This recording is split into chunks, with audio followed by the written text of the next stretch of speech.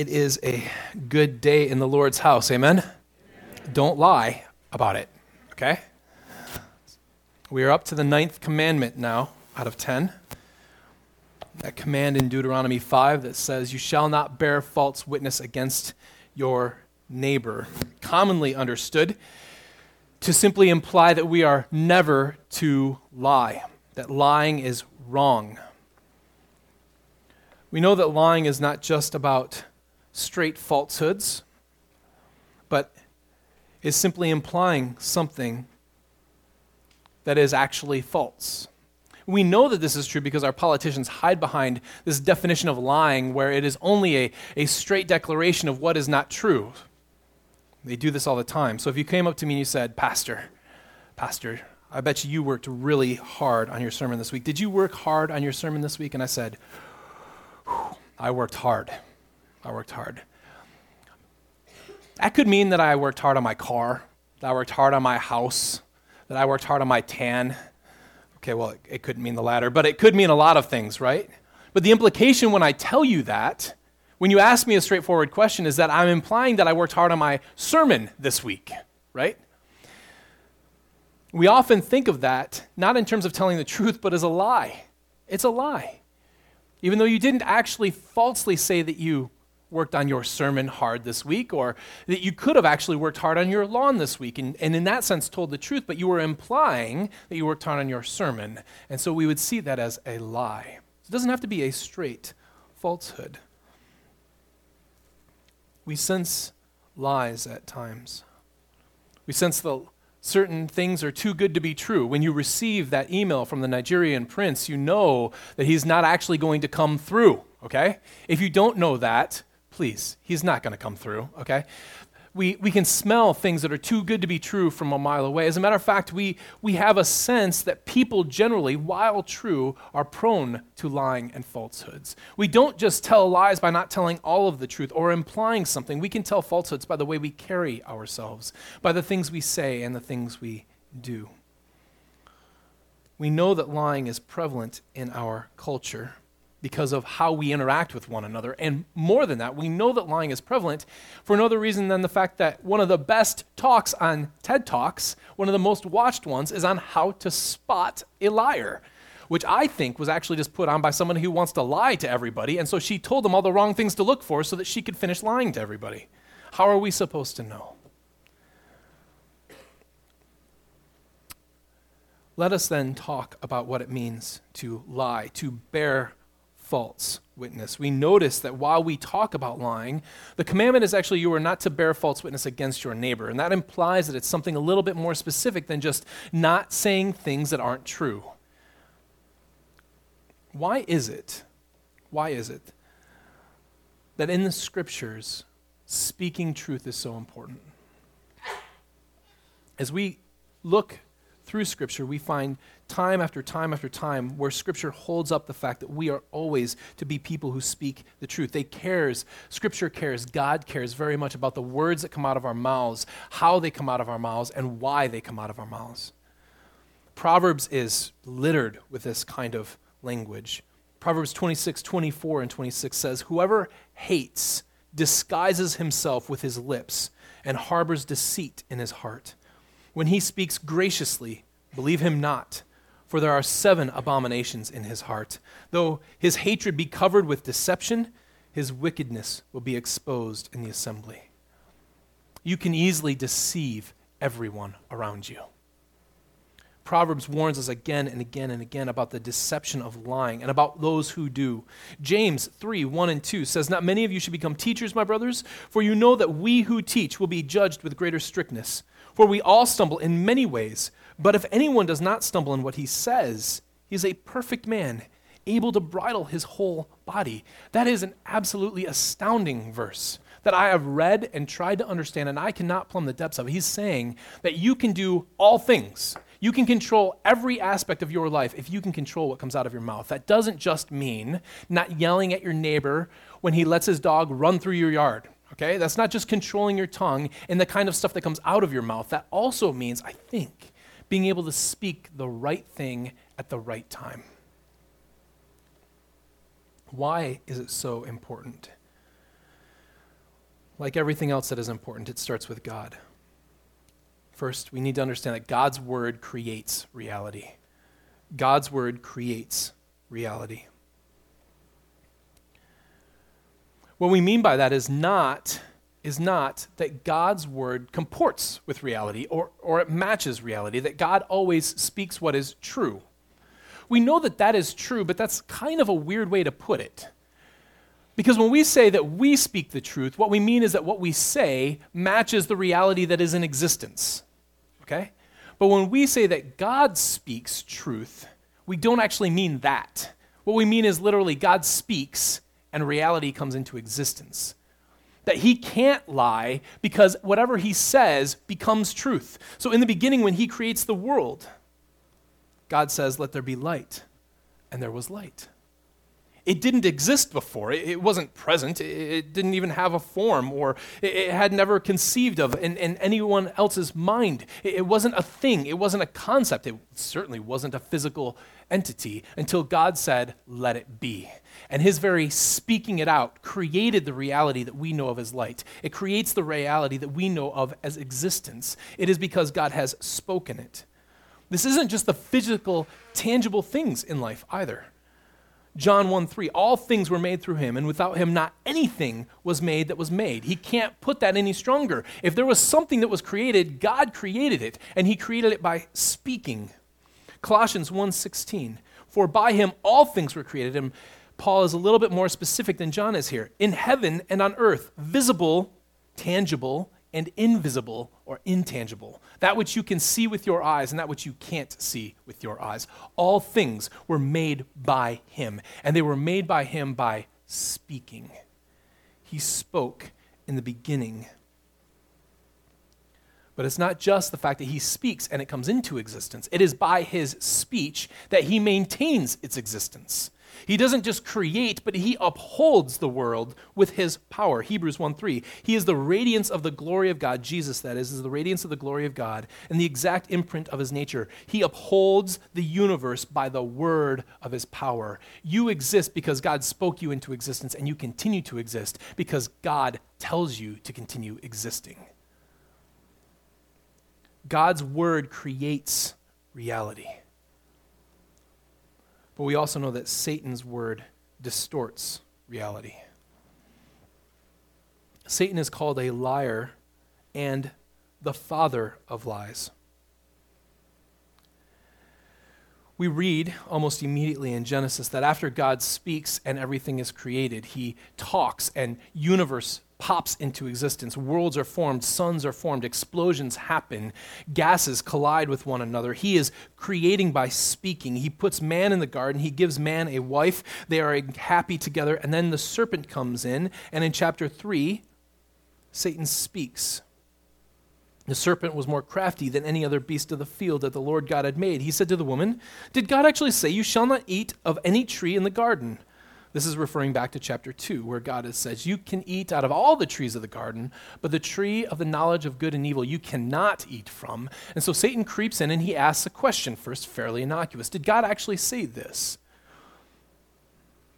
And the woman said to the serpent, "We may eat of the fruit of the trees in the garden, but God said, 'You shall not eat of the fruit of the tree that is in the midst of the garden, neither shall you touch it, lest you die.' But the serpent said to the woman, 'No, you won't die.'" Realize very clearly what Satan is doing there. God has created a world by the power of his voice. He has spoken it into existence. It exists and it maintains its existence because God has said it should be so. God simply opens up his mouth, metaphorically, speaks, and things occur. What Satan does then, it says, "No, that's not reality. This is reality." He paints a different reality. He distorts the reality of what God has made and presents Adam and Eve with a different reality, a reality in which they can eat of the fruit and not suffer the consequences that God himself said would happen. And when God speaks, it always happens. He is distorting reality. He is providing them a false reality. He is, in a very real sense, acting like God, only without power, without glory, and without majesty. He is trying to create a reality in which men and women can sin and not fall under the condemnation of God. Or rather, he is actually creating a reality in which they will do that, but he wants them to think that that is the case. He is distorting reality. Listen, this is what happens when we lie. This is the very nature of every lie that we do. When you are caught in something, you say, oh, no, I didn't do that. What are you doing?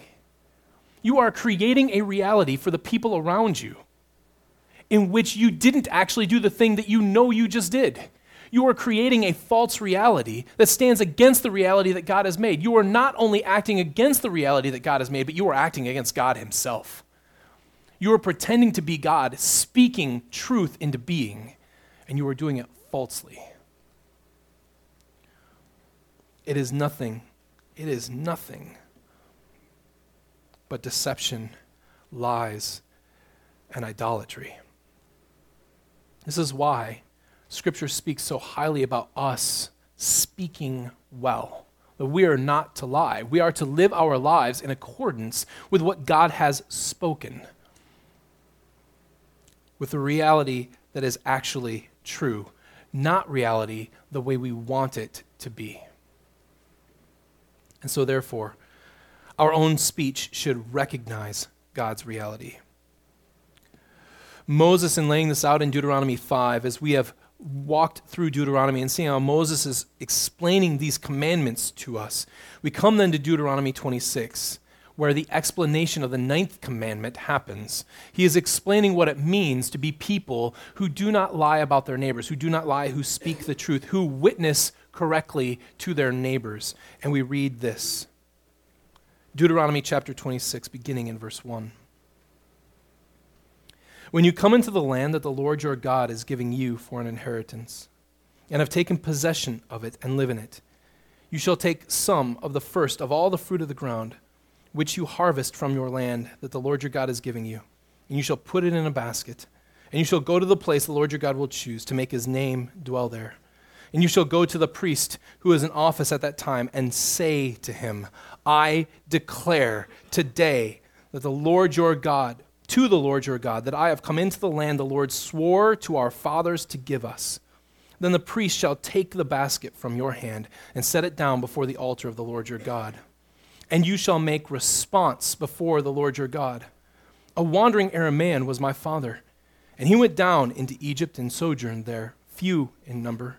And there he became a nation great, mighty, and populous. And the Egyptians treated us harshly and humiliated us and laid on us hard labor. Then we cried to the Lord, the God of our fathers, and the Lord heard our voice and saw our affliction, our toil, and our oppression. And the Lord brought us out of Egypt with a mighty hand and an outstretched arm, with great deeds of terror, with signs and wonders. And he brought us into this place and gave us this land, a land flowing with milk and honey. And behold, now I bring the fruit of the ground, which you, O Lord, have given me. And you shall set it down before the Lord your God and worship before the Lord your God. And you shall rejoice in all the good that the Lord your God has given to you and to your house, you and the Levite and the sojourner who is among you. God didn't just speak creation into existence, and he didn't just leave it there when Satan distorted it and destroyed it. As Adam and Eve fall, the whole world corrupts itself. And as we've talked about before, Satan flips everything on its head. As a serpent speaks to the people, they do not tell him what is true and good and right, but they listen to the voice of a serpent. All of creation gets flipped upside down. People begin to worship creatures and animals and themselves over God. God begins to right that ship in Genesis 12. In Genesis 12, the Lord says to Abram, go from your country and your kindred and your father's house to the land that I will show you, and I will make of you a great nation, and I will bless you and make your name great so that you will be a blessing. I will bless those who bless you, and him who dishonors you I will curse, and in you all the families of the earth shall be blessed. This is not like creation, in the sense that in creation, when God said, let there be light, immediately there was light. This is a promise, but it is no less sure. God has spoken, and the reality will come to be. God cannot lie, because when he speaks, reality does what he tells it to. So when he says, I will make you great, it is true. It isn't true like my promises are true. It is assured to be true. He has promised that there will be a line of people that he will bless, that he will make them great, that he will make them numerous, and that all of the families of the world will be blessed through him. So what we have is when the land is finally given to them, the land that Abram was shown, when the people, the nation delivered out of Egypt, take that land, in accordance with the promise that God made, I will make you great, I will make you a nation, go to the land that I will show you. When all of that happens, what are you to do? You are to go and you are going to declare to the priest what the Lord has said is true. God has done what he said he would do. I had a father who was a wandering Aramean, who was small in number, and he multiplied them. He made them great and powerful, and he gave them a land flowing with milk and honey, just like he said he would. Our speech should recognize God's reality. We are not creating reality. We are responding to it. We are declaring what God has said. We are acting in accordance with it. We talk in such a way that we recognize what God is already doing in the world. This is why people who stand against Jesus Christ, who is the final and total fulfillment of the promise to Abraham. That's why people who stand against him cannot help but lie, because what they are doing is declaring that what God has done has not happened. If you deny Christ, you are denying the reality that God has made true.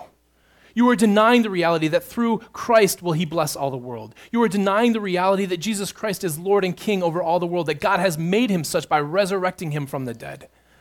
You are denying the reality of what God has spoken and made true. You are a liar, and you are acting the same way that Satan does in the very beginning. This is why Jesus is able to look at the Jews and say, your father is Satan. It is because they are standing against the truth of what God is doing. They do not recognize, and their voices will not give credence to what God is doing in Christ. Recognizing God's reality is just not saying, it's not just saying things that are true that we can manage and we can handle. It's not simply saying that when God tells you, or when your wife asks you to deliver a package, that you actually deliver that package, right? And that when she calls you at 4:50 and says, did you get it to the mail? You aren't allowed to say, yeah, I did that. Totally did that. While it's sitting in your car, knowing that you didn't do it. That's a lie. And it's bad. But the purpose of what Christ is calling us to here is much larger than that. It is understanding the reality of everything that goes on in the world. It is understanding the reality of what God is making the world into and what the world is not. It is understanding the world from God's perspective and recognizing it and speaking such. That is why we confess things. But it's not enough simply to confess. Our actions should recognize God's reality as well. Our actions should recognize God's reality as well.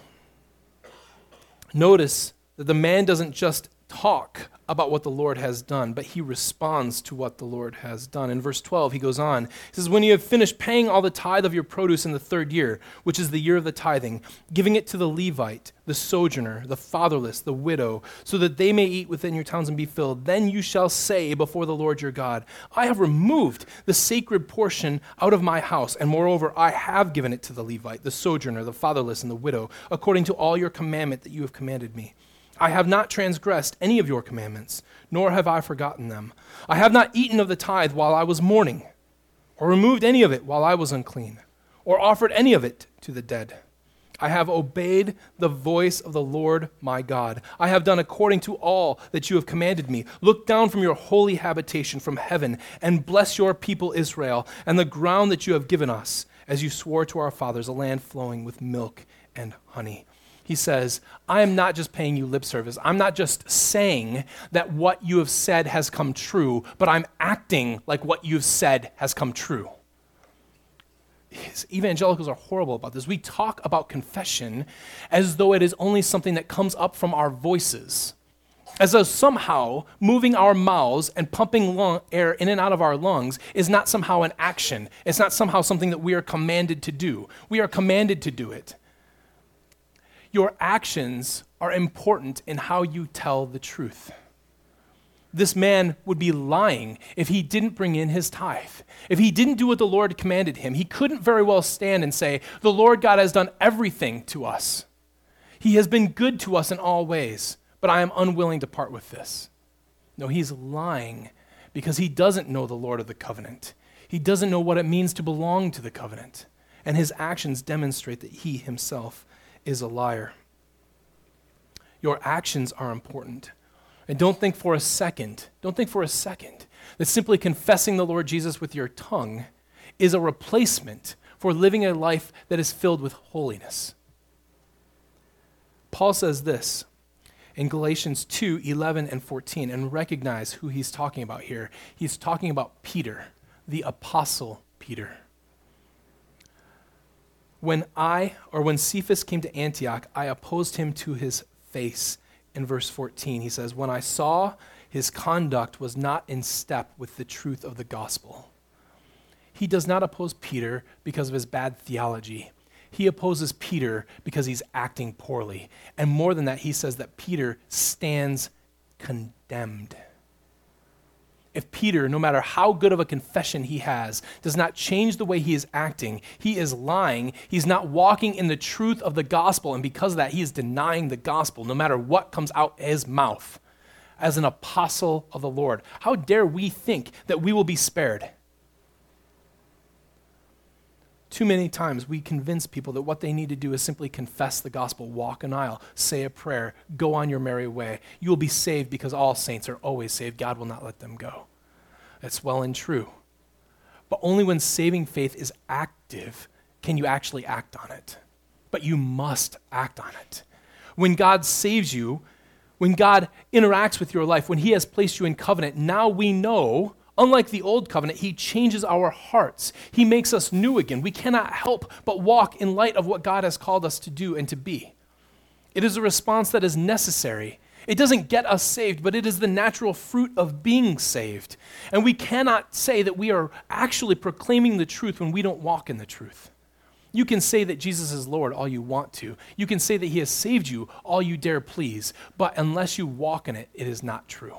You are lying. Our actions should clearly recognize God's reality. This is part of the reason why we don't hide sin from one another anymore. Why we don't lie. Why don't we lie? When you are asked to do something and you don't do it, why? Why not lie? Why not get away with it? Why not? Because your wife, this has happened before. My wife has asked me to do something and I haven't done it. Listen, this happens like every week. That's a lie. This happens every day. So she asks me to do stuff and I forget to do it. And there are times when I'm tempted to say, and I have said before, no, I did that. Right? Why do I do it? Why do you do it when you lie? All of you lie. Why? Because you think that you can get away with it? Because you think that the reality that you create is a better reality. You think because it's not a harmful thing for the person that you're lying to. But in reality, the reason why you do it is because you're afraid of the anger the other person is going to feel. You're afraid that you're not going to be forgiven for it. You're afraid you're going to be looked down on upon it because you don't trust the promise of Christ that there is forgiveness, specifically within a body of believers. You don't confess to one another your sins because you don't believe what God has spoken that you will be forgiven, either by Christ or by your fellow believers. This is why we are able to confess our sins to one another, because we speak the truth and we trust the truth of what God has spoken, that those who have been forgiven will forgive much. When we don't buy into that, we lead ourselves astray. This is why Romans 14:23, Paul says, whoever doubts is condemned if he eats, because eating is not from faith. This is the important part. For whatever does not proceed from faith is sin. Why is that? Why is it that whatever doesn't proceed from faith is sin? Because if it doesn't proceed from faith in what Christ is doing, it is false. It is a lie. You are acting against Christ. If you don't believe in Christ, it doesn't matter what you do. If you are not ascending to the fact that Jesus Christ is enthroned as king above all the world, it doesn't matter what you do.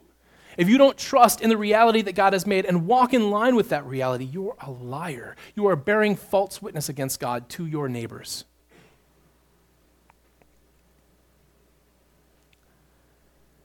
There is good news in all of this, and that good news is the reason why we can confess is because Jesus is quick to forgive.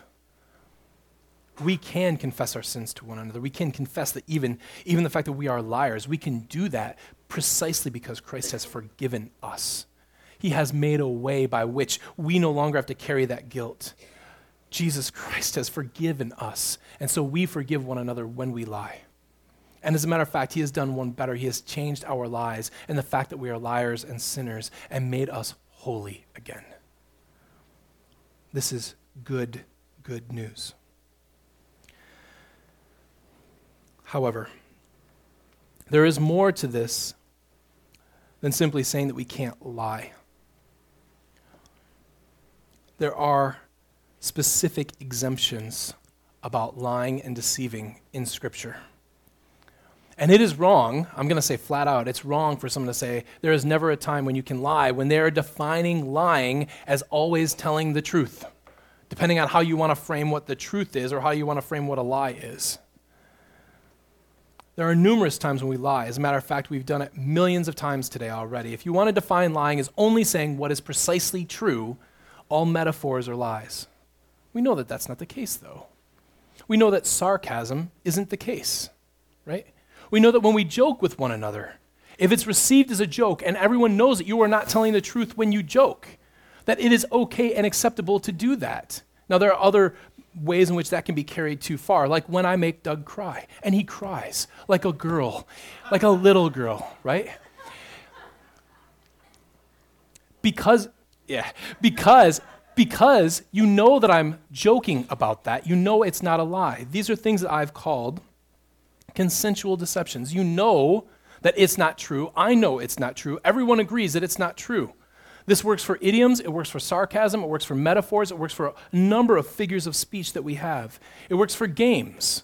Why is it okay to play hide and seek? Aren't you hiding? Someone's calling for you, and you are lying to them like you didn't hear them and not coming out. Why is it okay? Well, it's okay because they know that's part of the game. You're supposed to hide, right? What's not okay is for your kids to call timeout and you to shoot them with a dart gun anyway. But it's more fun, right? So we understand that there are times in which falsehoods are okay when everybody's in on the joke. When everybody's in on the game, it's okay to do that. Even in times of war, we don't expect truth of the utmost variety to be used. We expect that people who we go to war against are going to do things that are deceptive. We wouldn't call it lying because it's like part of war. Because it's consensual. We know that that's part of the game, if you want to phrase it as a game. But there are other realities that are a little bit more difficult, but Scripture frankly speaks about in terms of it being okay. The best example of this, by far, in Scripture is Rahab. The spies who are going to take Jericho come to Rahab's house. They are spying out Jericho for Joshua. They come to her house and she says, listen, I will hide you from the people of the city. I will hide you. But when you guys come and you ransack Jericho, which I know you will do because I trust that the Lord has done this, we hear of all the victories that you have had. We know the strength of the Lord behind you. We will melt like wax before you, and because of that, I will hide you so that you will save me from what is coming. So she does. Men come to her door. She says, no, they went that way. And they leave. Now, Scripture doesn't just not condemn her actions in the book of Joshua when that happens, but James actually goes out of his way to laud her. She is, out of all of Scripture, one of two examples that he picks out of actions following faith. He says you have to have actions with your faith. Your faith has to have works. And he talks about it in terms of Abraham. Abraham says that he believes God. God asked him to give him his son, and so he puts his son on the altar, demonstrating his faith by putting his son on the altar. That's a really good example. James then could have gone anywhere, but he goes to Rahab specifically, and specifically the fact that she hid them. Now, a number of scholars will come back and say, well, you'll notice that James doesn't say that it was her lie that was okay. Listen, guys, hiding someone is lying, right? You literally hid them from the people. If she tells the truth there, she doesn't hide them. Okay? All she did was escort them to the roof. That's not hiding. The whole point of hiding is lying to people about where you hid them. That's the whole point. Scripture upholds her deception in this. There's no doubt about it. It upholds her deception. As a matter of fact, we can go through a number of different examples where there is deception in the Bible that is upheld not only as okay or not even negatively characterized, but as good. Exodus 1:15 through 21, the Egyptian midwives lie about the killing of they give birth too quickly. No, that's a lie. They refuse to kill them. Joshua 2, we've talked about that. Joshua 8, the ambush at Ai. Judges 3, Ehud lies about what he's about to do to the king. Judges 4, Jael and Sisera, she lies about there being something for him in the tent and then drives a stake through his skull. 1 Samuel 19, 20, 21, and 27, David lies and deceives all the way through there. 2 Samuel 15, 5, 17, etc., etc., etc. Go and read these passages. There is deception going on in Scripture. But we need to be very clear what these deceptions are and why they are taking place. These deceptions only occur when doing good to our neighbor must be through lies to protect them from the oppression of God's enemies. That is it. That is all of these cases, is a protecting of those who are oppressed by God's enemies for their good. It is a love of neighbor that leads you to do this. The test case for lying, the test case is incredibly helpful for us.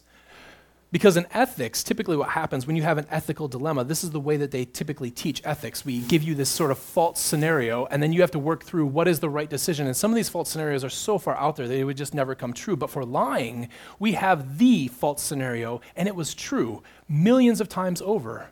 What do you do if you were a Dutch citizen hiding Jewish people and the SS come to your door?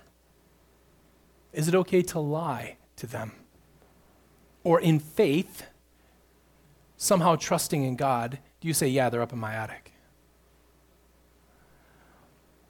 I think it's perfectly fine to lie to the SS officer in that case. I think it's perfectly okay. Because they are, by their own actions and definitions, stated enemies of God. Those Jews are oppressed. They are your neighbors. And the only way you can do good to them is by trying to hide them. The only way you can do good. Turning them over is leading to you know precisely what. Only by doing good to them in lying can you protect them.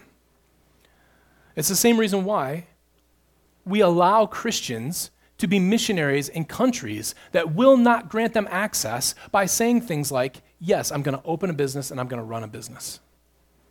They will ask them point blank, is that the primary reason you are here? I'm going to tell you, I think it's perfectly legitimate for those Christians to say, yeah, that's why I'm here, knowing full well that's not why they're there. Because they are lying to an oppressive government who is subjugating their people so that they might not hear the gospel of Jesus Christ. And for the good of those people, we lie to the enemies of God to bring good to those who are oppressed. Same reason why I think it's perfectly okay to take a hidden camera into a Planned Parenthood center so that you can hear the lies that those people speak, that they will not speak publicly, so that you can make it known how they are oppressing women and certainly babies by killing them and leading women astray by their falsehoods and their lies. There are specific exemptions to this, but no, they are incredibly, incredibly narrow exceptions. And these exceptions do not touch your everyday life. At no point in time can you say back and say, well, I'm doing good to my neighbor. I know that he is a thief and a robber, but I'm not going to turn him in because if I turn him in, bad things are going to happen to him and I want to do good to my neighbor. That's not what we're talking about here, right? That is not doing good to your neighbor. That's doing harm to everybody else to allow him to continue to thief and rob. It's not creating an alibi for people who do not deserve an alibi. You are not lying simply to get people off the hook. You are lying when innocent people will be hurt by you not lying, and specifically when it is against God's enemies. How that works out in your everyday life is it almost never occurs. It almost never occurs. But if you want to go to Iran to be a missionary, and the only way you're going to get into that country to spread the good news of the gospel of Jesus Christ to people who are lost and dying, people who are oppressed by a Muslim government that will not allow them to even speak the name of Jesus Christ without persecution or threat of persecution, you lie. You are going to protect innocent people by getting them out of a situation in which they will assuredly be killed. You lie. You do it without hesitation. You do it with the full blessing of God. When you steal something from work and you are caught on it, you don't lie because you're not saving anybody but yourself. These things are clearly exceptions. Never do they aid only yourself. And they are being done only for the good of your neighbor in times of what can only be described of as war. Such times are very rare, and they are extremely unlikely to occur for any of us.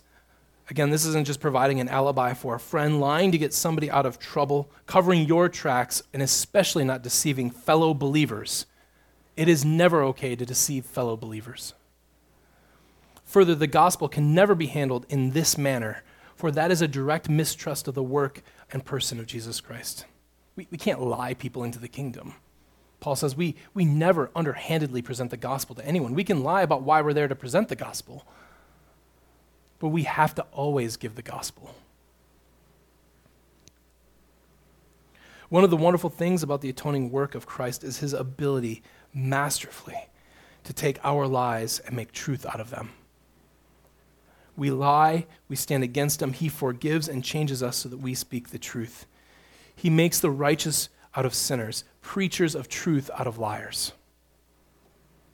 For those of us who have experienced this change in our reality, we know what it was to be a liar, and now we know what it is to speak the truth.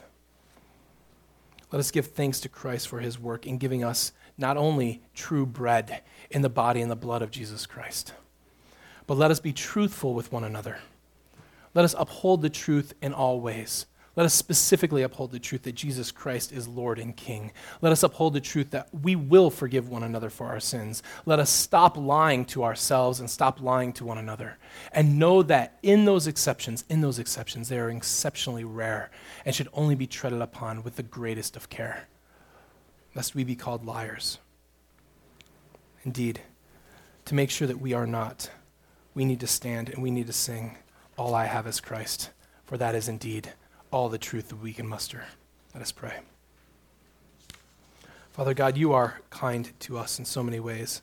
We are grateful for your work in our lives, that you have made those of us who are liars, who pervert the truth, who said false things about you, about your kingdom, who misunderstood the reality that you have created with your word.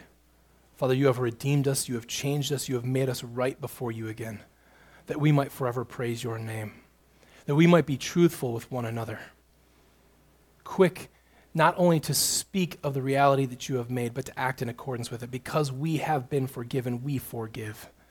Because we have been shown mercy, we show mercy. Because we have been loved, we love. That is what you have called us to. Let the confessions of our mouth, meditations of our hearts, and the works of our hands declare your truth. For truth is not just found in statements, but it is found in a person. It is in Jesus Christ, who is himself the way and the truth and the life. And it is only by him that we can come to you. We ask, Father, that you strengthen our voices as we stand to proclaim the goodness of Jesus Christ, the truth. In his name we pray. Amen.